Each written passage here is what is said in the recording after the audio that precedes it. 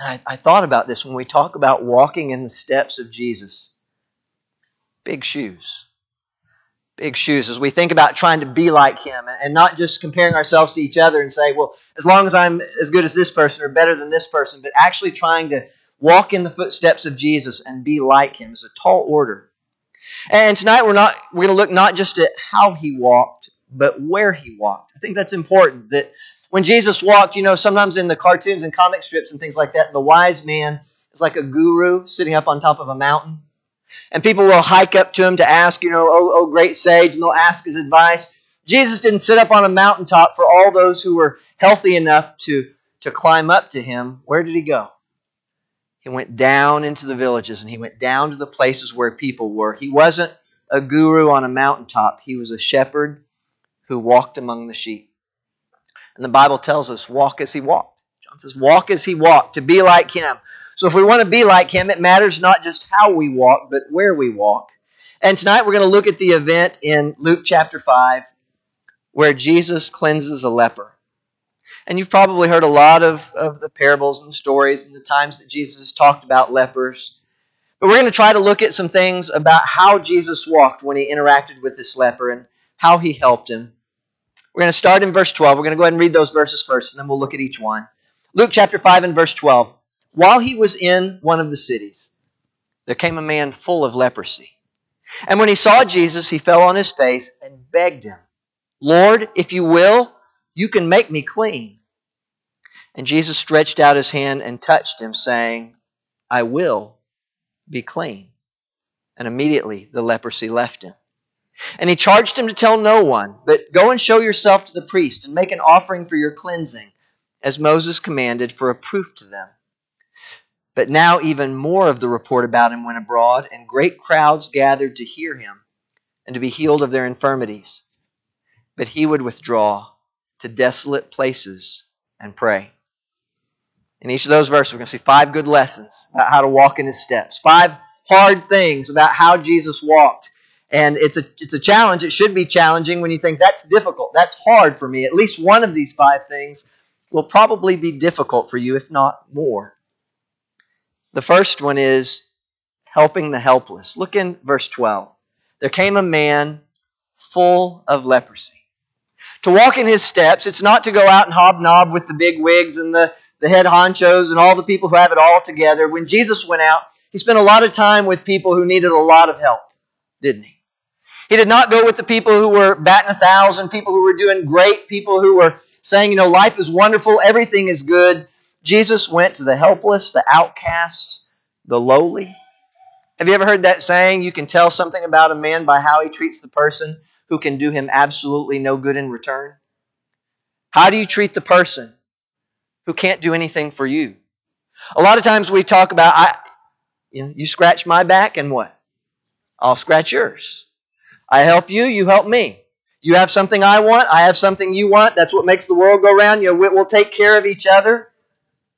If you want to walk in the footsteps of Jesus, it's helping people who can't do anything for you in return. Now, isn't this interesting? We struggle with this. We tend to like to help people who can help us back. In fact, it's kind of hardwired into our brain. It's called reciprocity. When someone does something for us, we want to do something for them.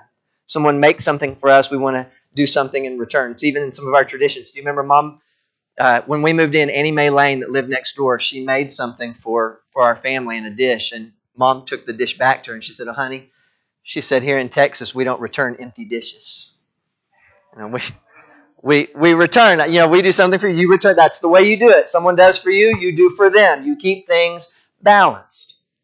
We don't like to be on the side where we can't do something in return." Isn't it interesting that even though we struggle with this concept, we try to teach it to our children when they're very little?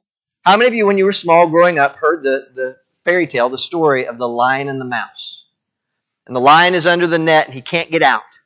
So the mouse comes and he chews the ropes away and the I did it backwards. I ruined it. I'm not the one who read that fairy tale. The lion catches the mouse. He's about to eat the mouse. And the mouse says, "Please, Mr. Lion, if you'll let me go, someday I may be able to repay you." He says, "What can a little mouse like you ever do for me?" And he lets him go anyway. And later the mouse, it's not the point. Later on, the mouse saves the lion, and it's to teach someone you don't ever know who might be able to help you out.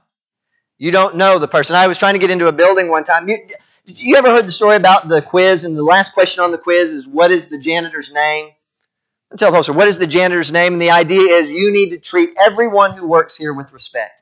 I had heard that story only about a year earlier, and I was trying to get into the building, and nobody had keys to get into this particular building except for the janitor who had keys to everything. And he was a nice guy who'd gotten to know everybody, and I thought, you don't ever know who might be able to help you out. Did Jesus help people because he thought maybe one day they'd be able to help him? Do you really think this leper, he thought maybe I should heal this leper because one day maybe he'll do something good for me?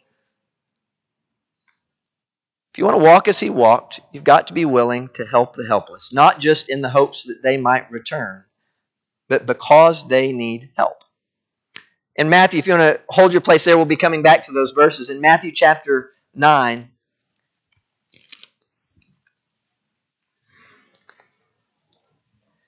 in Matthew chapter 9 and verse 9, Jesus passes on from there and sees a man called Matthew sitting at the tax booth. He said, "Follow me." And he rose and followed him. And as Jesus reclined at table in the house, behold, many tax collectors and sinners came and were reclining with Jesus and his disciples. When the Pharisees saw this, they said to his disciples, "We really admire the way that Jesus spends time with the people who need him most." Right? No one's Bible says that. When the Pharisees saw it, now the Pharisees were the most religious people of all, weren't they? I mean, they knew the Scriptures. They knew God, what God had said. When the Pharisees saw the tax collectors and the sinners reclining with Jesus and his disciples, they said, "Why does your teacher eat with tax collectors and sinners?" When Jesus heard it, he said, "Those who are well have no need of a physician, but those who are sick. Go and learn what this means. I desire mercy and not sacrifice. For I came not to call the righteous, but sinners." When you look back a few chapters in the Sermon on the Mount in Matthew chapter 5,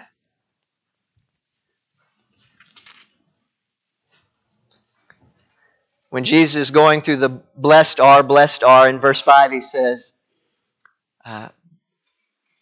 blessed are the meek, in verse 3, chapter 5 and verse 3, blessed are the poor in spirit, for theirs is the kingdom of heaven.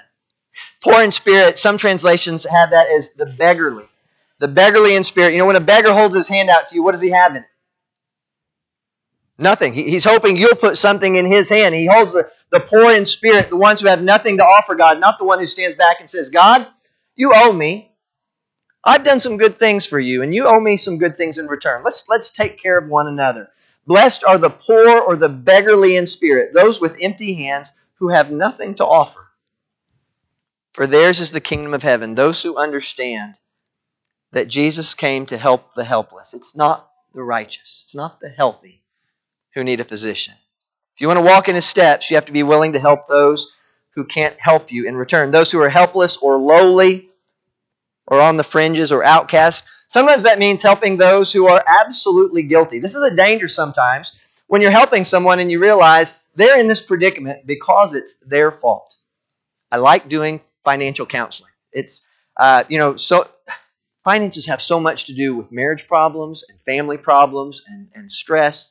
And I got that finance degree, and it feels good sometimes to put it to some kind of use, but especially for young couples who are struggling and they're deep in debt. And one of their big fears when they come in, I tell them before they come in, I say, "Now, one of you is going to cry before we're done." And they always kind of laugh at that. "Oh, I'm not going to cry." So yeah, you will. You're going to be embarrassed. You're going to be ashamed of what you've done. And then I usually tell them about our debt, Heather, and where we've been and how much we owed and how long it took us to climb out of those things. If I said, "I'd like to offer financial counseling to young couples who are deep in debt, but only if it wasn't your fault. Only if you didn't make any dumb decisions or spend where you shouldn't have spent or didn't run up a credit card that you shouldn't have been using in the first place. I only want highly financially responsible people who are deep in debt." I put a sign-up sheet out there on the wall. How many names are going to be on it? Can you imagine opening a counseling? I like to counsel people who are in trouble, who are struggling, but only if you haven't done anything to deserve it. No takers. It's difficult sometimes when you realize this. Here's somebody who needs help. Here's somebody who's needy. They're an outcast. They're an outsider. This is hard for me sometimes when people come and they stand in the back of the auditorium. This is where I struggle with this application. People who stand in the back of the auditorium with their arms folded the first time they visit and say, this church isn't friendly. And my first thought is, no, you're not friendly. The Bible says to have a friend, a man must show himself friendly. It's right there in Scripture. You want a friend, you need to be a friend. But you know what I found is not everybody makes friends as easily as everybody else. There's some people who come into the Lord, they come to visit the assembly, and they stand in the back. I didn't realize until I was older. Do you know how many people come to visit a congregation and circle the parking lot and leave?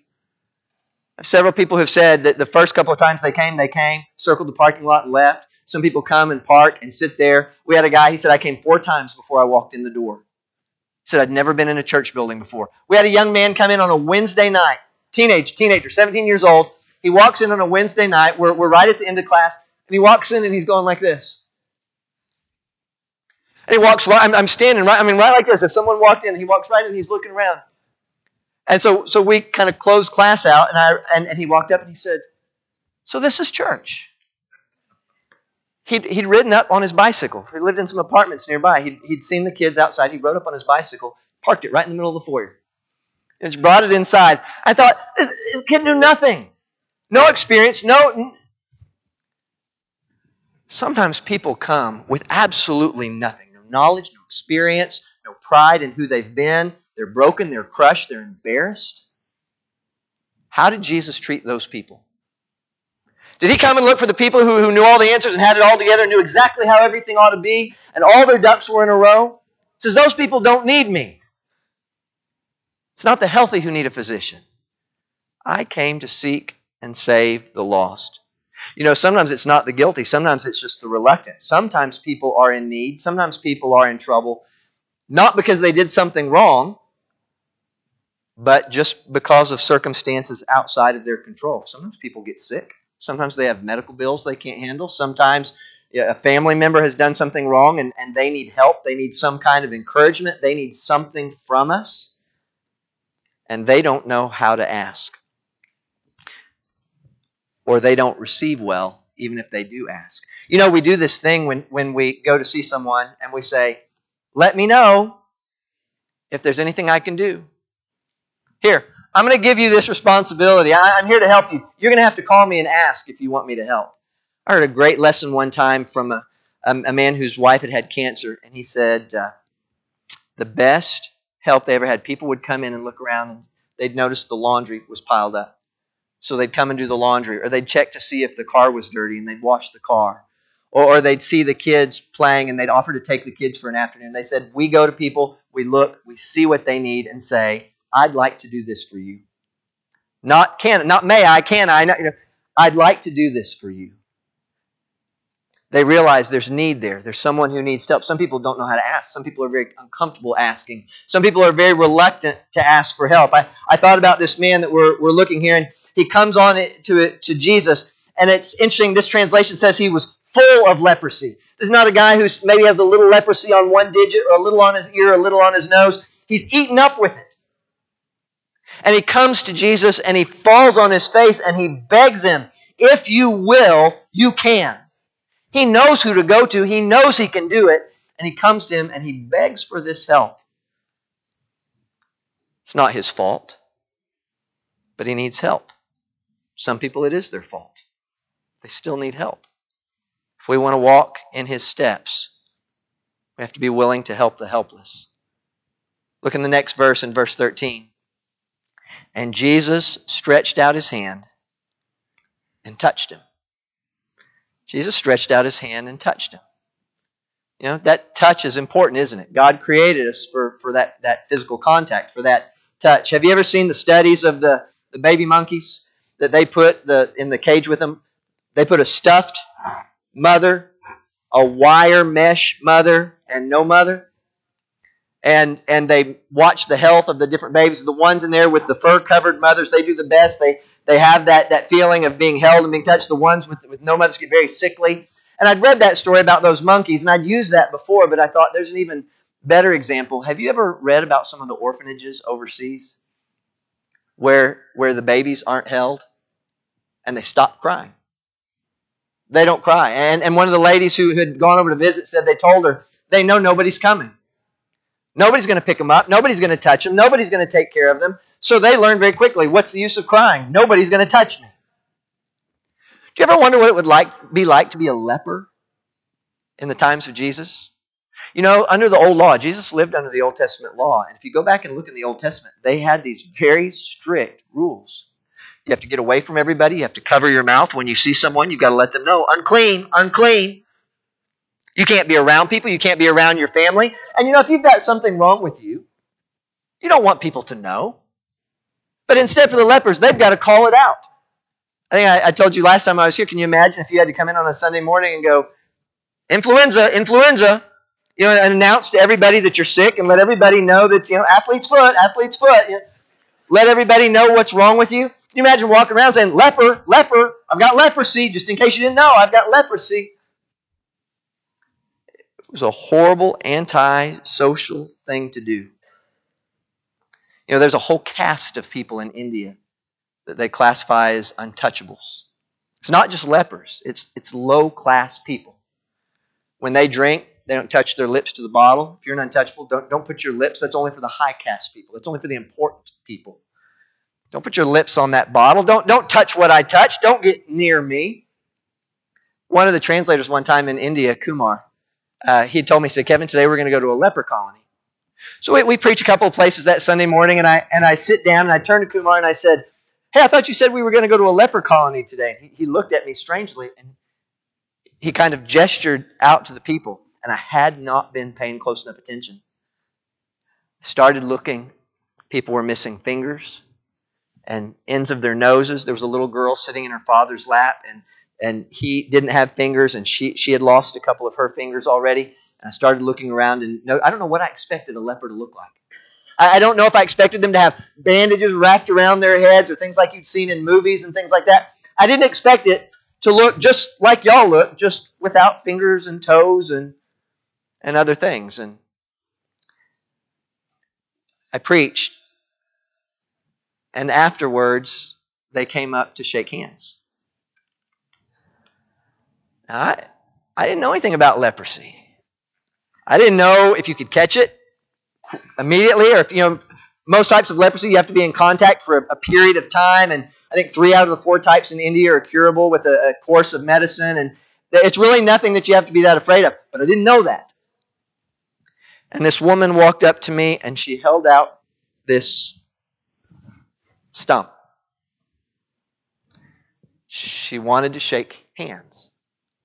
She didn't have much of a hand. But what do you do in a situation like that? You know what you do.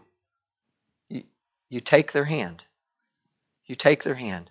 You see it all in their face. They're just exuding, please don't treat me like an untouchable. So as soon as I shook her hand, you know what happened. Everybody else lines up to shake hands. And I remember thinking, Heather, I just prayed, and I thought, I hope Heather understands why I came home with leprosy. I had to do it. I had to. Oh yeah, I did the gel in the car. Maybe gel will take care of leprosy. But I tell you what, if I could go back, wouldn't you do it? I'm telling you, if you saw their eyes, you would. If you looked in their face, you would. Please, touch me. Treat me like a normal person. Treat me like someone who matters to you. You just preached about this Jesus who loves me. Do you? Then touch me.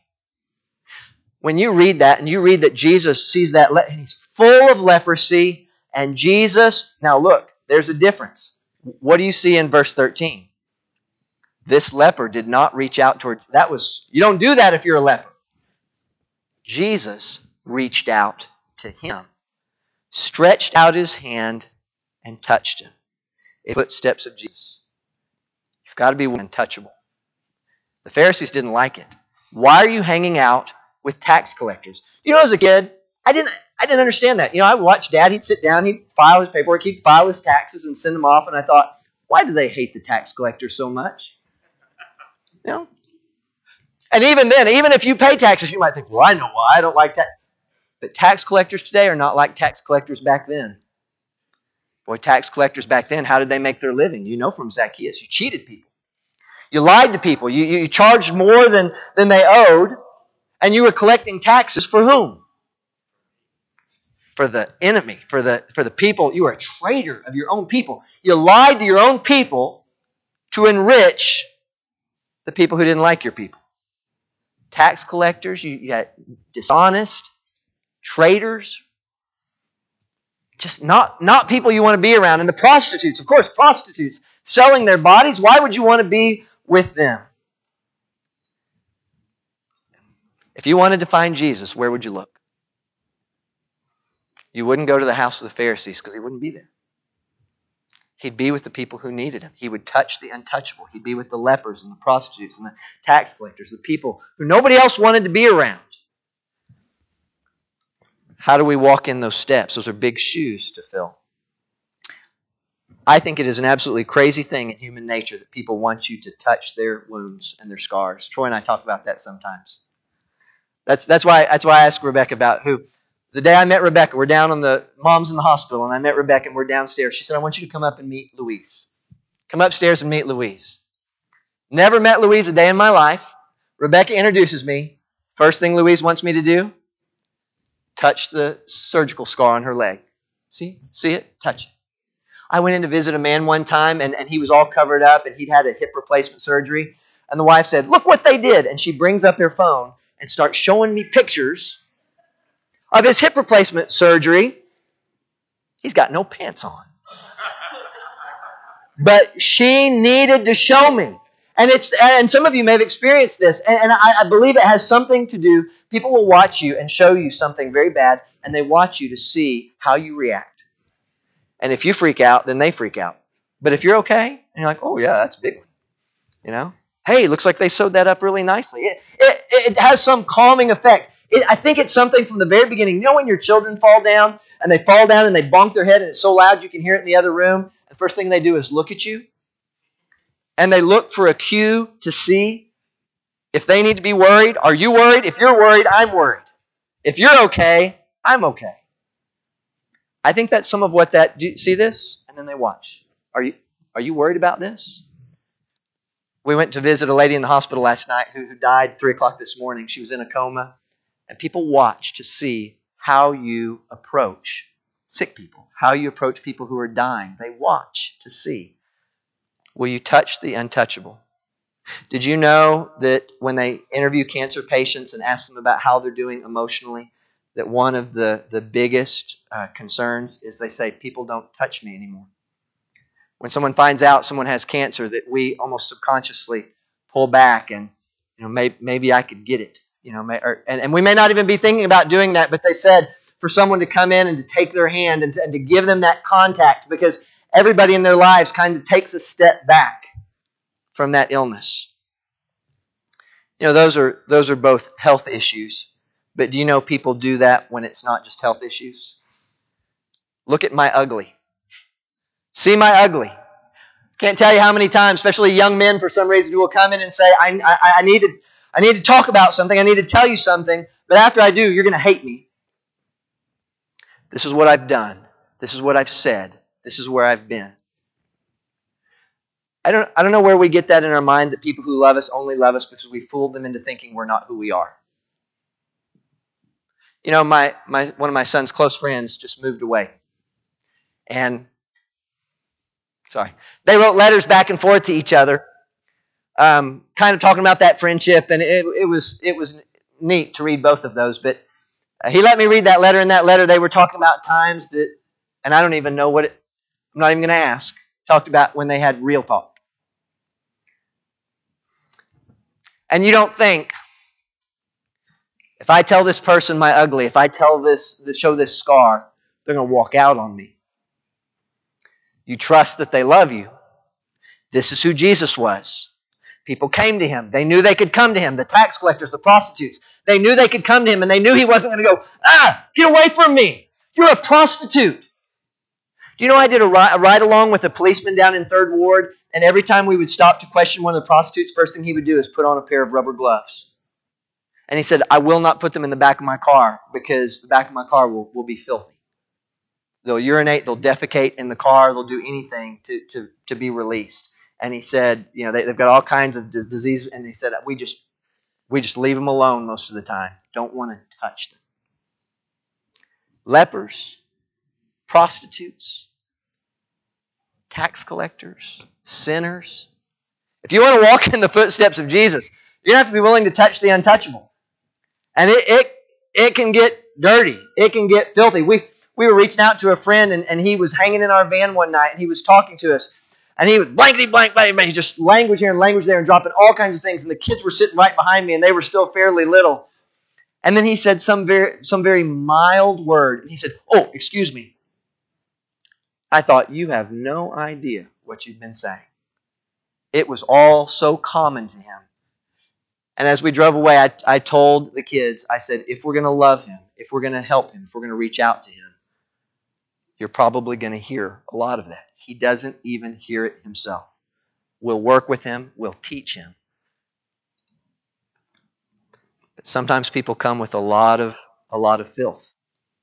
And they want to know if you're going to see their ugly and see their scar and love them anyway. You know the answer with Jesus, don't you? He still loved them. You want to walk in his steps?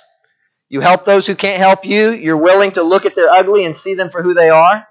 Look at the next verse. Verse 14.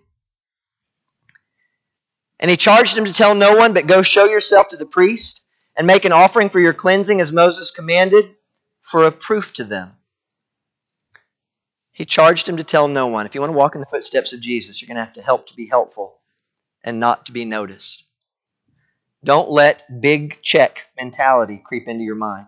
You know what big check mentality is? You're going to donate some money. You're not just going to send in an anonymous check. You're going to get them to print a big check so that everybody can see it. Do you remember during Hurricane Katrina that Sean Penn went to Louisiana? Did you know he took a film crew with him? A film crew. I'm going to go help people. Do you have your camera with you? You got plenty of film? You got those lights here? Okay, I'm about to help someone. Record. Make sure everybody sees what I'm doing.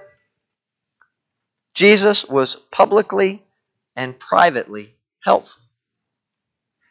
In Matthew chapter 6 and verse 1, Jesus said this, beware of practicing your righteousness before other people in order to be seen by them. For then you will have no reward from your Father who's in heaven. None. Beware, be careful of doing these things to be seen by other people. If you want to walk in the footsteps of Jesus, we help, we serve, whether people see us or not. I had a friend that I worked with in the military, and his first question every time an email came out for an additional duty, is someone willing to volunteer for this or that? His first question was, is the commander going to be there? Is there going to be any chance for FaceTime? Is he going to see me? Is he going to see me serving? You never have to ask that question with God. You never have to say, if I serve, is anybody going to notice? Yes, God will see.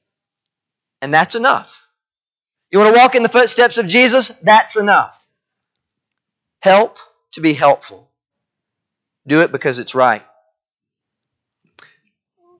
When we were at camp, there was a counselor who they needed someone who was able to stay up all night with one of the campers having a difficult time.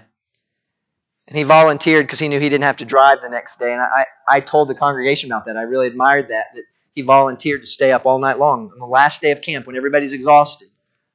He was mad at me. He came up later and he said, I didn't do that for you to tell the church that I did it. And he was irritated that I'd told people. And I thought I hated that he was mad, but it was kind of refreshing that he wasn't glad that I'd told people. He was upset. Don't tell people when I do stuff like that. I didn't do it to be seen. I think it's a challenge with social media. I think it's not only easy, but I think it's also tempting to be seen by men. Because now it's not just the people who are present, but it's everybody on our feed, everybody who has access. They can all see how Christ-like we're being. Maybe not a bad question to ask ourselves, would I do it if I couldn't post it? Would I still participate? Would I still share? Would I still do this if nobody ever finds out Jesus would help people and say, don't tell anyone. Not because he was worried about his reputation or anything else like that, but once people found out, more people came. He wasn't worried about people knowing. If you want to help like Jesus helped, it's going to be doing it without recognition sometimes. Next verse in Luke chapter 5. Verse 15, but now even more the report about him went abroad, and great crowds gathered to hear him and to be healed of their infirmities. I tell you in verse 15, if you want to walk like Jesus walked, be prepared, because the need is great. You know, there were times when Jesus saw them. The Bible says in Matthew chapter 9 and verse 36, it says, when he saw the crowds, he had compassion on them, because they were harassed and helpless like sheep without a shepherd. And he said to his disciples, the harvest is plentiful, but the laborers are few. Therefore pray earnestly to the Lord of the harvest to send out laborers into the harvest. Is there more work than there are workers? If you want to walk as Jesus walked, be prepared, because the need is great. In Mark chapter 6 and verse 31. The Bible says, he said to them, come away by yourselves to a desolate place and rest a while, for many were coming and going, and they had no leisure even to eat. The need was great. Lots of people who needed help. Lots of people who wanted healing. Lots of people who wanted to hear him preach. Do you know what, in regard to cats, do you know what TNR stands for? Trap, neuter, return. It's the idea of how to manage stray cats in the United States because they're out of control. Trap, neuter, return. You trap the cats, you neuter the cats, you return them, you tag them, you manage the colonies until they just die by attrition. It's supposed to be a humane way. It's all over California. You know, they said when they studied the numbers of what it takes to keep a cat colony from growing, they said what they were doing, millions of dollars have been poured into it. They said, here's the number of how many you would need to do. Here's the number that you're doing, 10%. What you're doing isn't making any difference. Millions of dollars poured into that. No difference. Dad, you remember when you went to India and you said you could take $1 million over to India and not be a drop in the bucket of all the need? How many pairs of glasses could you buy? And how many bicycles and lanterns? And how many roofs could you build? And there's just an endless need. And you have to be prepared if you serve. Have you ever heard that saying, no good deed goes unpunished? Hey, there was an old saying that mothers used to tell their daughters a long time ago. They would say, marry a man with a lot of keys. Have you ever heard that? Isn't that strange? Sonida, marry a man with a lot of keys. Can you figure out what the idea was? A guy who has a lot of keys is he's trusted, he's responsible, people have given him access. Marry a man with a lot of keys because people trust him. People have given him things to do to be responsible for. Find someone responsible, find someone trusted. Today, I don't know how you change that to a modern example. But you know this, they say if you want something done, ask someone busy. What do we mean by that? What do we mean by that? We see someone doing something, that person cares. Let's go to them. That person will listen. Let's go to them. That person will help. Let's go to them. That person is generous. Let's go to them. If you want to walk as Jesus walked, you have got to be prepared to be mobbed. Because the more you help, the more people need help. The more people you'll know, the more people will find out. Do you remember, what was the missionary's name in Vietnam? Ralph Burcham. Ralph had an incredible prayer life. He loved to pray. And they were in Vietnam for a while. And he said, in Gladys, he said that people would ask him, please pray for us, because they knew the prayer of a righteous man avails much. And so their prayer list would grow and grow and grow and grow. And one day he told Gladys, Gladys, we're going to have to get up earlier. So they set their alarms and they would wake up an hour earlier every morning to pray. Because so many people knew that he prayed. When he said, I'll be praying for you, he meant it. And so you think about that. If you want to walk as Jesus walked, Jesus was willing to help people. Even though he had other things and preaching that he needed to do, he helped people. And sometimes he had to get out of town quickly. Sometimes he had to leave quickly because it was hard to preach when so many people came to him for help. Final thing. If you'll look in verse 16 of Luke chapter 5, if you want to walk as Jesus walked, you have to refill the tank. Luke chapter 5 and verse 16, he would withdraw to desolate places and pray. Wait a minute. I said he wasn't a guru on a mountain. Why is he going out into desolate places? Why not be where the people are? If you want to help people, if you love people, if you're looking for the sick who need a physician, what doctor would say, I'm going to open a clinic and I'm going to put it out in the middle of the desert? He wasn't going out to set up shop. He went out to pray. He had to go out and fill up the tank. In the book of Mark, chapter 1, verse 35, rising very early in the morning while it was still dark, he departed and went out to a desolate place, and there he prayed. And Simon and those who were with him searched for him, and they found him and said to him, Everyone's looking for you. And he said to them, Let us go on to the next towns, that I may preach there also, for that is why I came out. He had to get away sometimes to refill the tank so that he could fulfill his mission, so he could do what he needed to do. What about us? I think this is hard. Some of you in here tonight very much want to help people. You want to serve people. You want to be there for the outcast. You want to reach out to the needy. You want to help those who are sick or lonely or need you in some way. You want to do it, and your problem tonight might be that you don't know when to stop and refill the tank. If you want to serve like Jesus served, there are times you have got to learn to say no. And for some of you, that's the hardest thing in the world. You feel guilty. You feel like a bad Christian. You feel bad for saying no. I can't do that. Do you know, I think it's one of the only ways that you can be a healthy, thriving servant of God is to learn when you need to say no. You can't do everything. And even if you could, it wouldn't be good for other people, would it? If you tried to do everything, a preacher at a lectureship one time got up and he said, I think the greatest threat to the priesthood of all believers is the idea of a clergyman. Someone who comes in and says, I'll do it all. You just sit back, you just show up on Sunday morning and listen, and I'll preach to you, and then the rest of the week, I'll do all the work for you. In the book of Nehemiah, when they're building up the wall around the city, do you know what it says? It says the wall was built to half its height because Nehemiah was an animal. He was a machine, right? The wall was built to half its height because Nehemiah worked day and night while everybody else watched him. The Bible says the wall was built to half its height because the people had a mind to work. Jesus knew when to go out and pray. And when Peter came and said, hey, everybody's looking for you back there, Jesus said, okay, I'm going there. Do you know what he said to those people back there who wanted him? What did he say by his actions? No. And Jesus never sinned. It is not sinful to say no if that allows you to say yes for the duration. Have you ever failed to restock your first aid kit? Oh, everybody's coming down. You don't restock your first aid kit, you end up with a bunch of gauze and those little round. You open it up and you're like, who is this going to help? Don't get like that. Don't give out so much yourself and never replace it that all you're left with is some useless first aid kit. There's a car called a Bugatti Veyron. It set the land speed record, I think, a couple of years ago. It's fascinating to me how fast it could go in these dry lake beds. Can you imagine the mileage that it gets? Single digits, low single digits. And they said it shreds its tires. Don't be that car. Don't shred your tires and burn through your gas and serve and then say, I'm done, I'm out of here, I quit. Jesus knew when to say no.